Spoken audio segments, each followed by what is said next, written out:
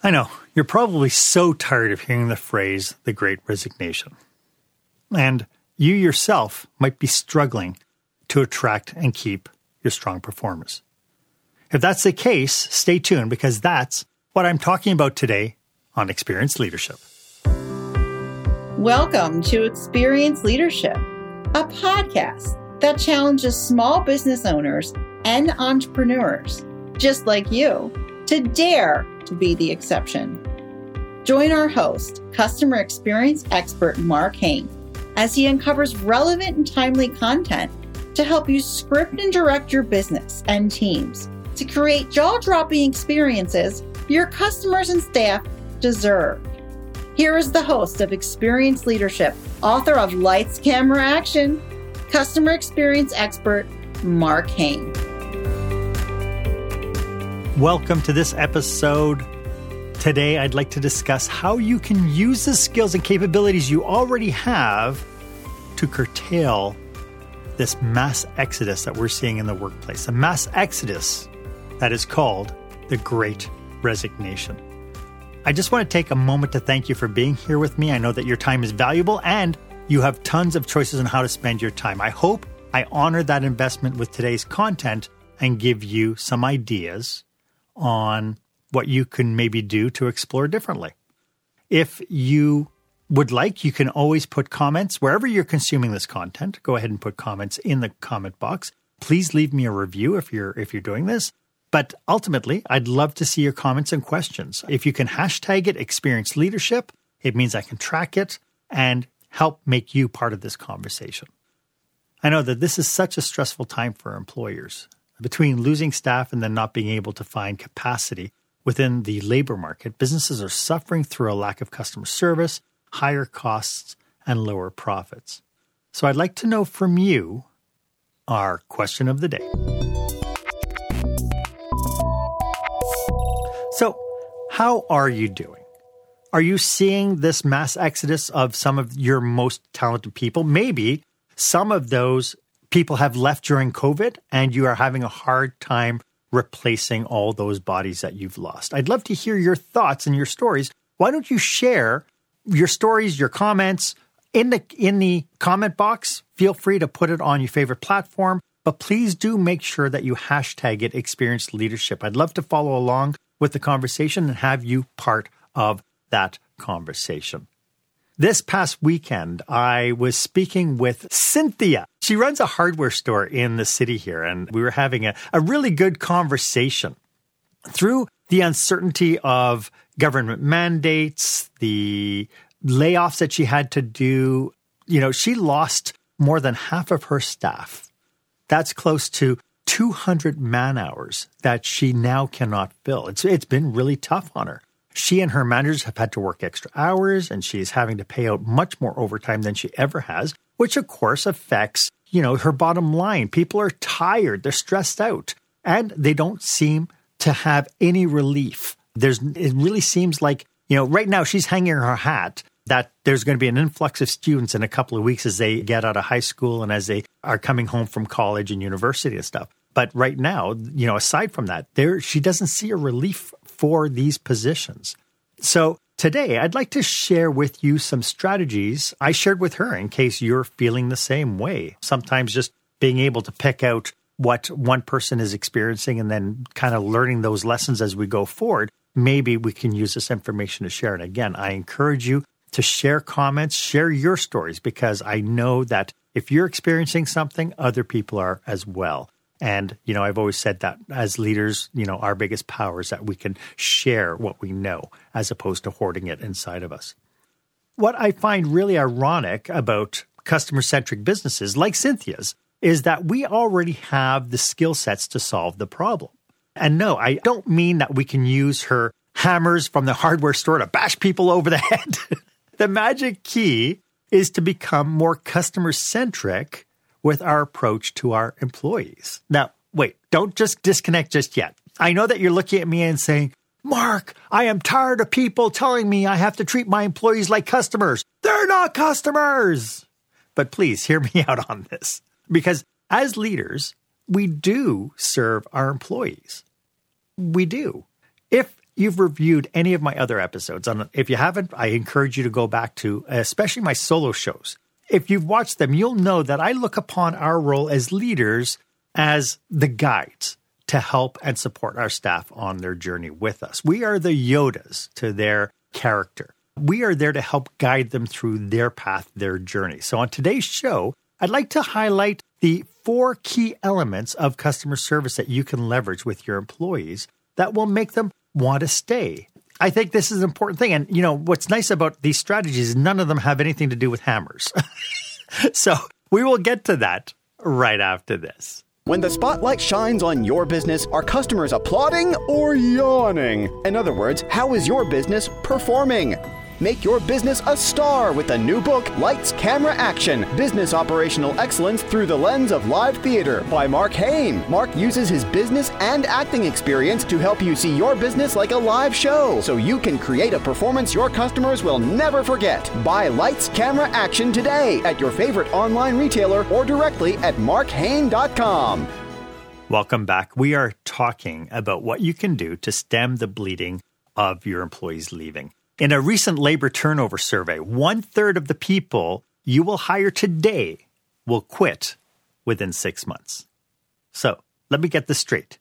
You've suffered with being short-staffed, and now 1 employee out of the last 3 that you hire will quit within 6 months, according to the statistic. By the way, that equates to about 4 million people quitting their jobs each and every month in the U.S.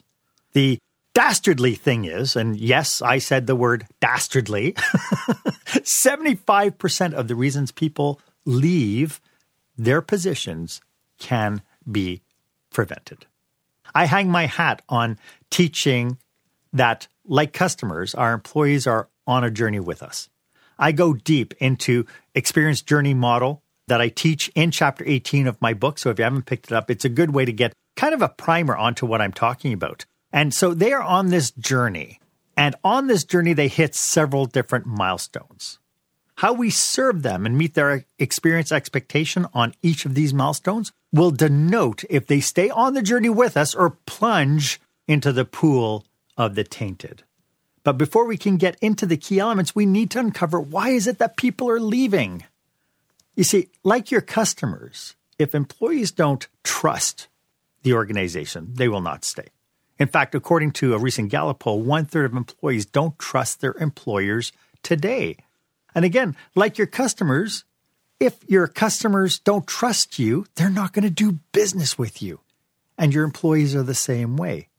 Likewise, if your customers don't feel that you value them, they won't continue to be part of your business.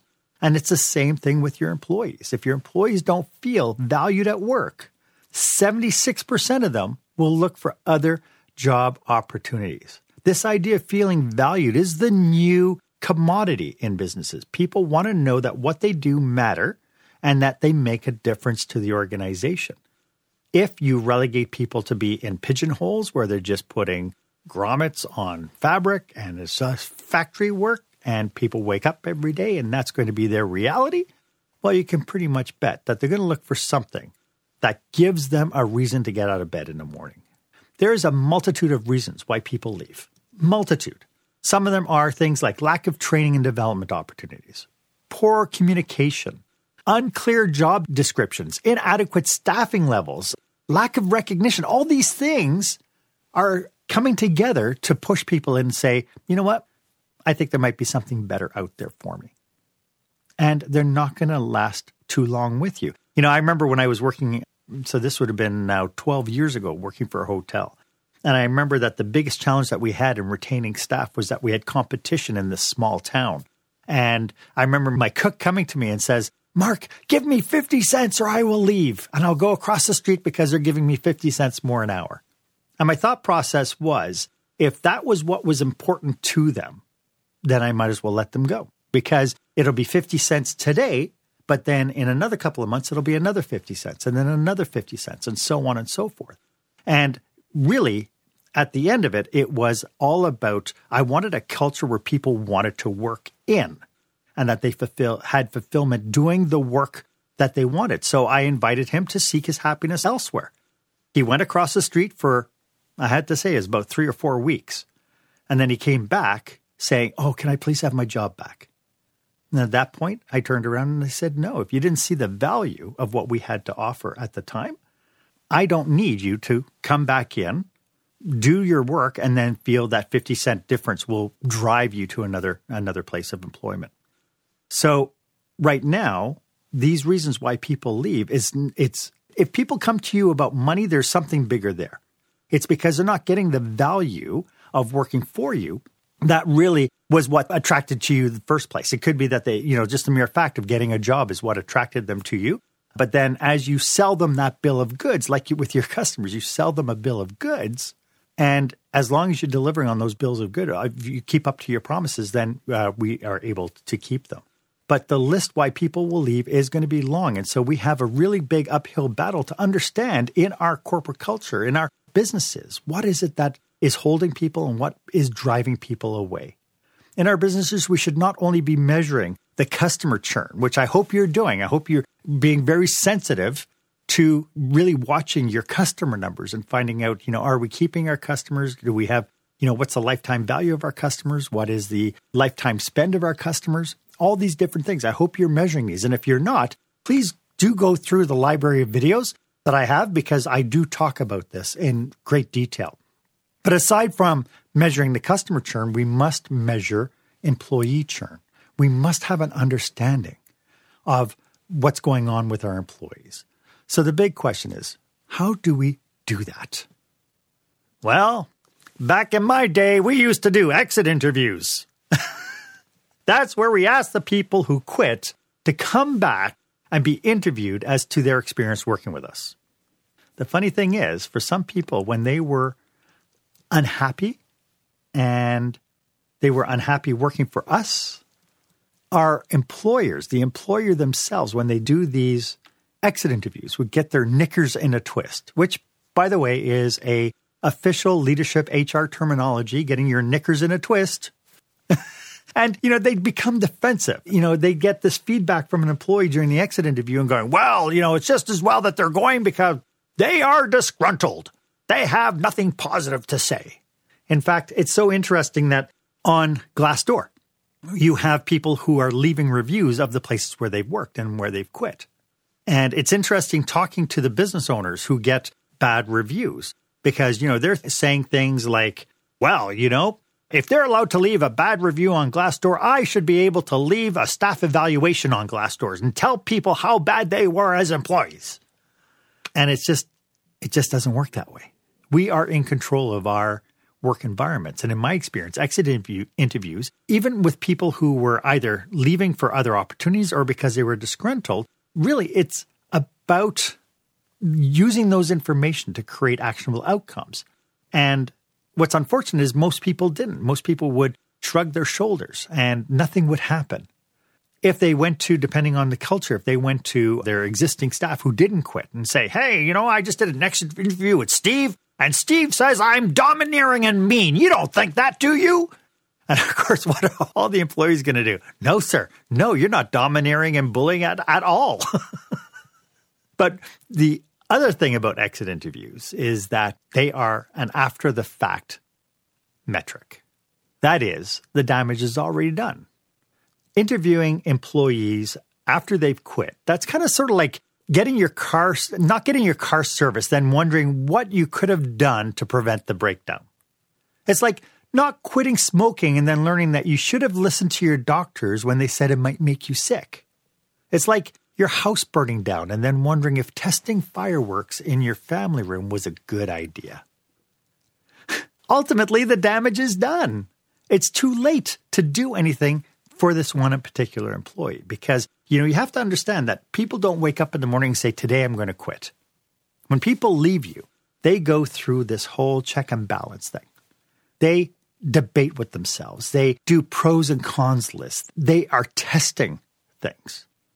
I remember when I quit one particular position, I had my resignation letter under my computer keyboard for weeks. It was something that I knew it was like, before I resign, maybe it'll change. And so I just left it there. And 3 weeks passed. And then finally I was in another tiff with the the manager and I said, obviously we're not seeing eye to eye, so I'm going to give you this. And he was absolutely blown away that I had it all. Oh, you've been thinking about this for a while. Every one of your employees who are quitting have thought about it for a while. In fact, the statistics show that you have disengaged employees right now in your business. Do you know who they are? Because they exist. As much as you might turn around and go, no, everybody loves it here. Everybody's fine. You do have people who are hovering in what I call the pit of the tainted. So it's incumbent upon you to be able to turn around and recognize who those people are so you can really knock it off at the pass before they resign. It might surprise you to think that to become more employee-centric with your employees, you have to become more customer-centric with your employees. That means approaching them when you have an opportunity to fix the problem. If you've been following me for any length of time, you know my background is in hospitality. I love hospitality. I love the service industry. It is, at the end, one of the biggest rules. It is so much better to approach a table full of diners, for instance, after they got their meal and taken the first or second bite. Then you can go to them and you can say, hey, how's your meal tasting? Is it good? It gives you the opportunity to fix it right then and there rather than when they're paying their bill and you go, so how was everything? Oh, I'm so sorry. And then expecting them to come back. It's the same thing with your employees, approaching them when you have the ability to fix the issue, address concerns, and adjust to the changing situations in their job, in your culture, in your business, whatever the changing situation is so much better than waiting until that they're pissed off and they have their resignation in their hand and saying, I'm so sorry you weren't unhappy. Can you make some time to come in and tell us what went wrong? Please come. I want to know everything because I want to be approachable. Now that you're quitting, I want to show you this person who is so approachable. And I want you to have this heart-to-heart with me and tell me everything we did wrong. The overarching lesson here, and it bears repeating, is just like we have customer-centric policies, we must now have employee-centric policies. Policies and procedures that support the needs of our employees, not just policies and procedures that support the needs of our business. We need policies and procedures that support the needs of our employees. And as I've alluded to at the beginning, these are skills that you already have if you serve customers. You know how to be of service. I really loved how I was trained with, if you're not serving a customer, you damn well better be serving someone who is. That was a philosophy I grew up with. And I always thought that was brilliant because no matter what role I was in, I knew that no matter what, my role was to be of service. I think it was a car manufacturer who had the tagline, our customers are job one. I encourage you to make your employees your customers, the people that you serve, make them job one. In the case of exit interviews, obviously the opposite to that would be stay interviews, becoming the coaching and mentoring center of your business. These are the components of the first key element. It is no longer adequate to meet your employee once a year for the dreaded performance evaluation. I encourage you to drop that altogether. No, today's employee-centric leaders need to be proactive and engaging with their employees. Like our customers, our employees need to know that we care. This is so imperative if we want to be able to keep people. But this brings us to the second key element. Just like your customers have to trust you to do business with you, your employees need to trust you to work for you. There's a lot in that statement. What does it mean to be trustworthy? At its core, it means delivering on your promises, but it goes so much deeper. I do encourage you to read Stephen Covey's book, The Speed of Trust. It does a great job outlining this idea between trust and competencies and capacity and so on, and I encourage you to read it. I will say, though, to be trustworthy, and notice I did not say to be perceived as trustworthy or to act trustworthy. I said to be trustworthy. You have to be authentically you. With all your flaws and all your imperfections, you have to be you first. That means no personal agendas, no hidden objectives, no carrot and sticking. And for those people who aren't baby boomers, carrot and sticking, if you can imagine, the old-timey, with the donkey, trying to get the donkey to move, you put a carrot in front of their nose and they try to reach the carrot with their mouths. And because they do that, they walk forward. And that was a way to get them to walk forward. The other carrot and sticking metaphor is that you feed people as a reward or you beat them with the stick when they do bad things. Carrot and sticking no longer works in our work environments anymore. The nice thing about being trustworthy, though, is you never have to remember what mistruth you told to whom. And trustworthiness is a huge factor in our third key element. And we'll get to that right after this. Attention, meeting and event planners. Is your company or association planning a live or virtual conference, seminar, staff retreat? Are you looking for a fresh, energetic perspective on what it takes to put on a jaw-dropping experience for your customers or staff? Book customer experience expert Mark Hain for your next group event. Past participants have said, Mark kept us in stitches while teaching us how important and powerful actually designing our customer experience can be. Read more testimonials and find out how Mark can serve you and your group at markhain.com. That's markhaine.com.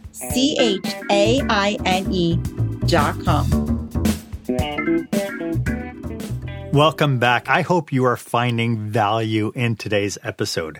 As you can probably tell, I'm super passionate about this topic. I just like to put it out there that if you belong to an association or a company that you feel could use this information, and maybe you would like to delve a little bit deeper, maybe you'd like to workshop what this might look like for your business, please drop me a line and let's connect. My contact information is in the show notes. So far, in order to stave off the endless resignations and labor turnover, we've talked about the importance of becoming customer-centric with our employees, so becoming employee-centric, treating them more like we are being of service to them, and we've outlined the importance of being trustworthy. The third key element we need to talk about is tightly tied to our second key element, and that is walking the talk. I remember a very cute and public service ad where, you know what? Let me just show you. It looks like rain again today. Dark clouds gather and fill the sky. Don't know how to talk to you, just know how to say goodbye. Have you actually got a driver's license? I don't think so. Go back where you came from. Learn to speak English. Go back where you came from.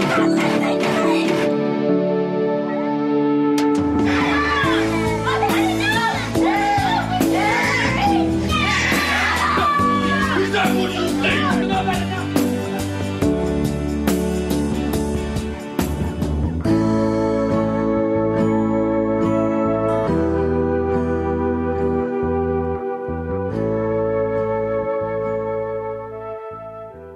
Now, I'm not saying that children are like your employees or employees are like children, but I do make the argument that as a leader, you set the tone of how people behave in your work environment. You set the tone for what they do and how they do it. That is, whatever expectations you have on how your employees are to behave with one another or on the job or with customers, you have to model all those traits.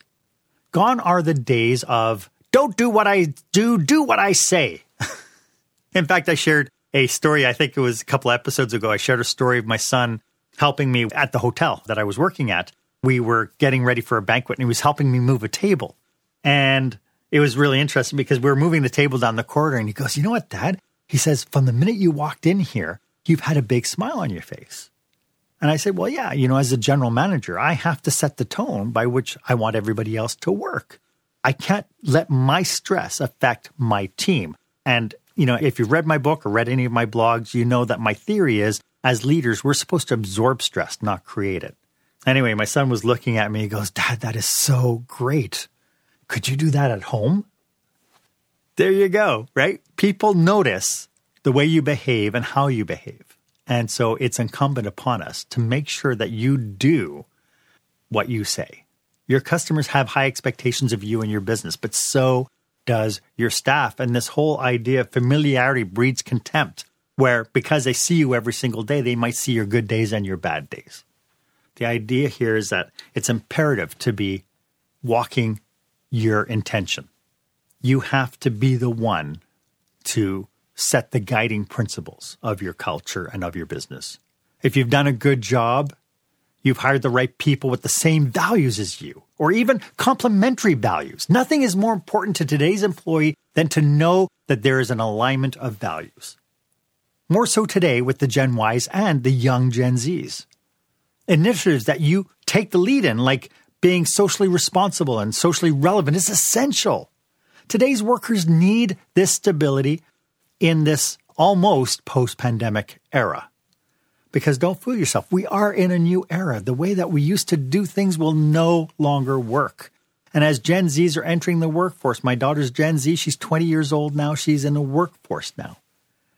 You as a leader must be proactive in setting the culture and walking the talk, making absolutely sure that you are intentional about your expectations. It will not only reaffirm the trust people have put into you, it will get them to follow you to the ends of the earth.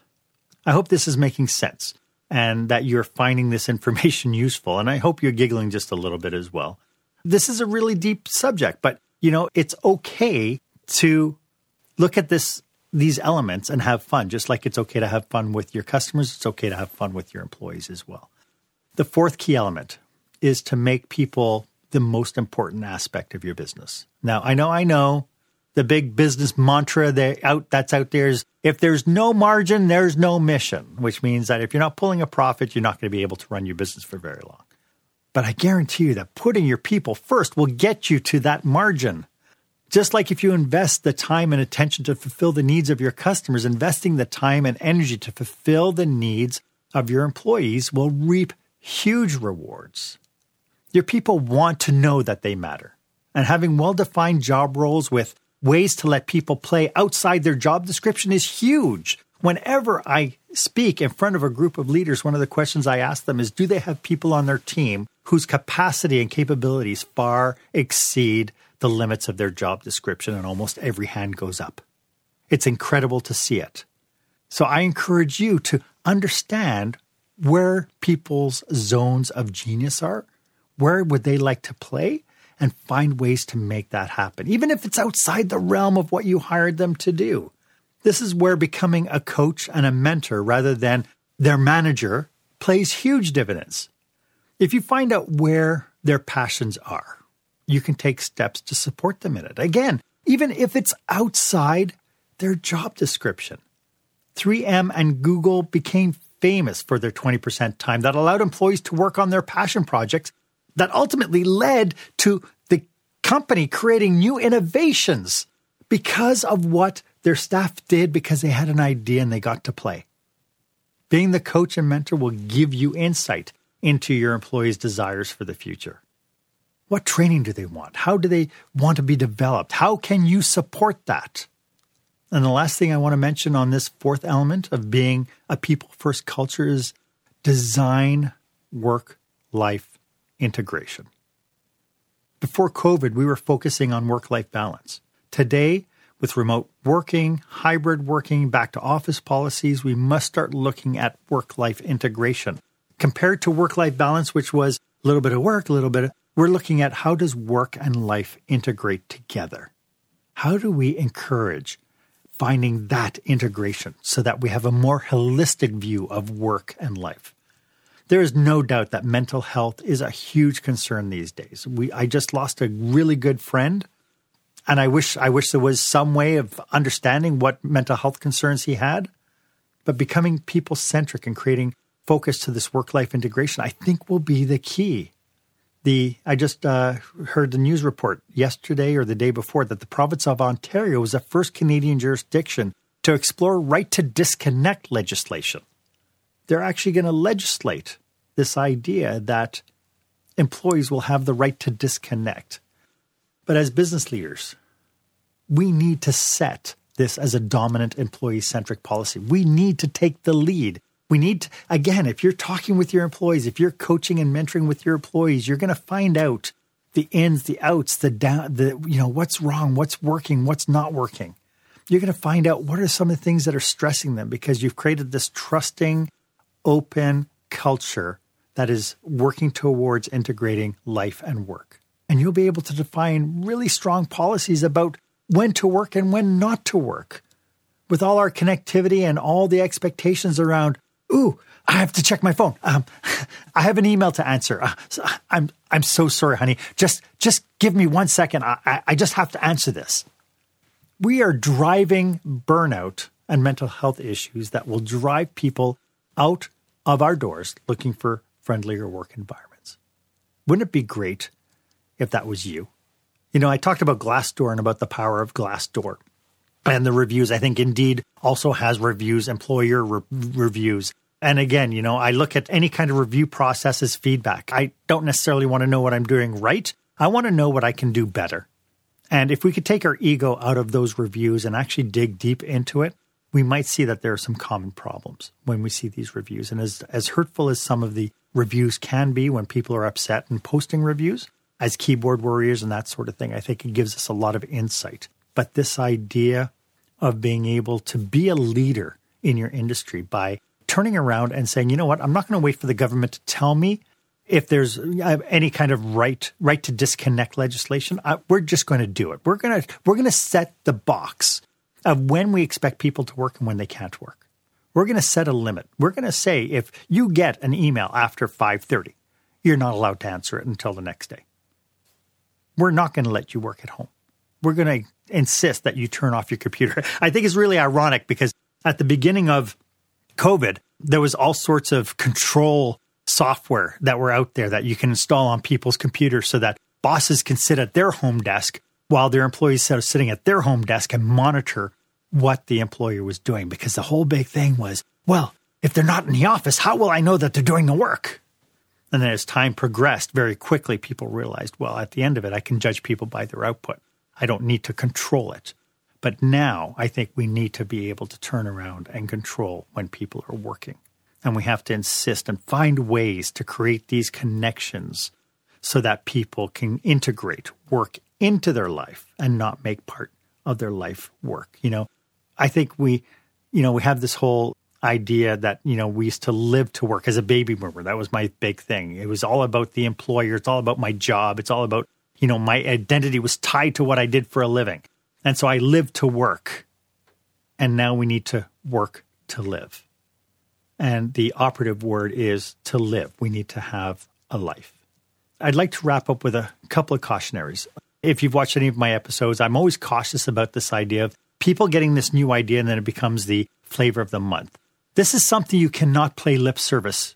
You can't play lip service to becoming employee-centric or people-centric leader. You just can't. You can't all of a sudden come into the office and say, hey, I watched this podcast, so from now on, we're going to be people-centric. Let's set down rights and policies. This is not something you can Band-Aid or make the flavor of the month. Becoming employee-centric requires intentionality, and it requires you to be strategic.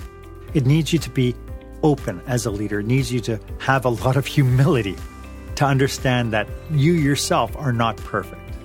If you play your cards right, years from now, your employees will be sending you messages on Facebook and LinkedIn saying what a difference you made in their lives. I've been privileged and honored that I got to play in different work environments where people 15 years later, 20 years later, are going, hey, Mark, I remember when we worked together. To me, that was like getting the best customer reviews. That's when you will know for sure that you've done good. I hope that this has been helpful for you. If you have any questions or comments about today's topic, or you'd like to brainstorm some aspect of your business, feel free to click the calendar link in the show notes and book a complimentary 30-minute session with me. I live to serve, and I would absolutely love to have a conversation with you about your business. What is it that you're liking? What are some challenges you're facing? It's completely complimentary, and, sometimes you just have to step out of the bottle to see the label. And please, if you've enjoyed this episode, feel free to subscribe to this podcast. Share this episode with your network. I thank you so much for joining me today. My name is Mark Hain. I hope that you stay safe, stay healthy, and I hope you dare to be the exception. Thank you for joining us this week on Experience Leadership. Make sure you visit markhain.com for a full directory of available episodes. While you're at it, if you found today's content valuable, please share it and tell your friends about the show. As Mark says, knowledge is power, but only if you share it. Be sure to tune in each week for the newest episode. Please stay safe, stay healthy, and dare to be the exception.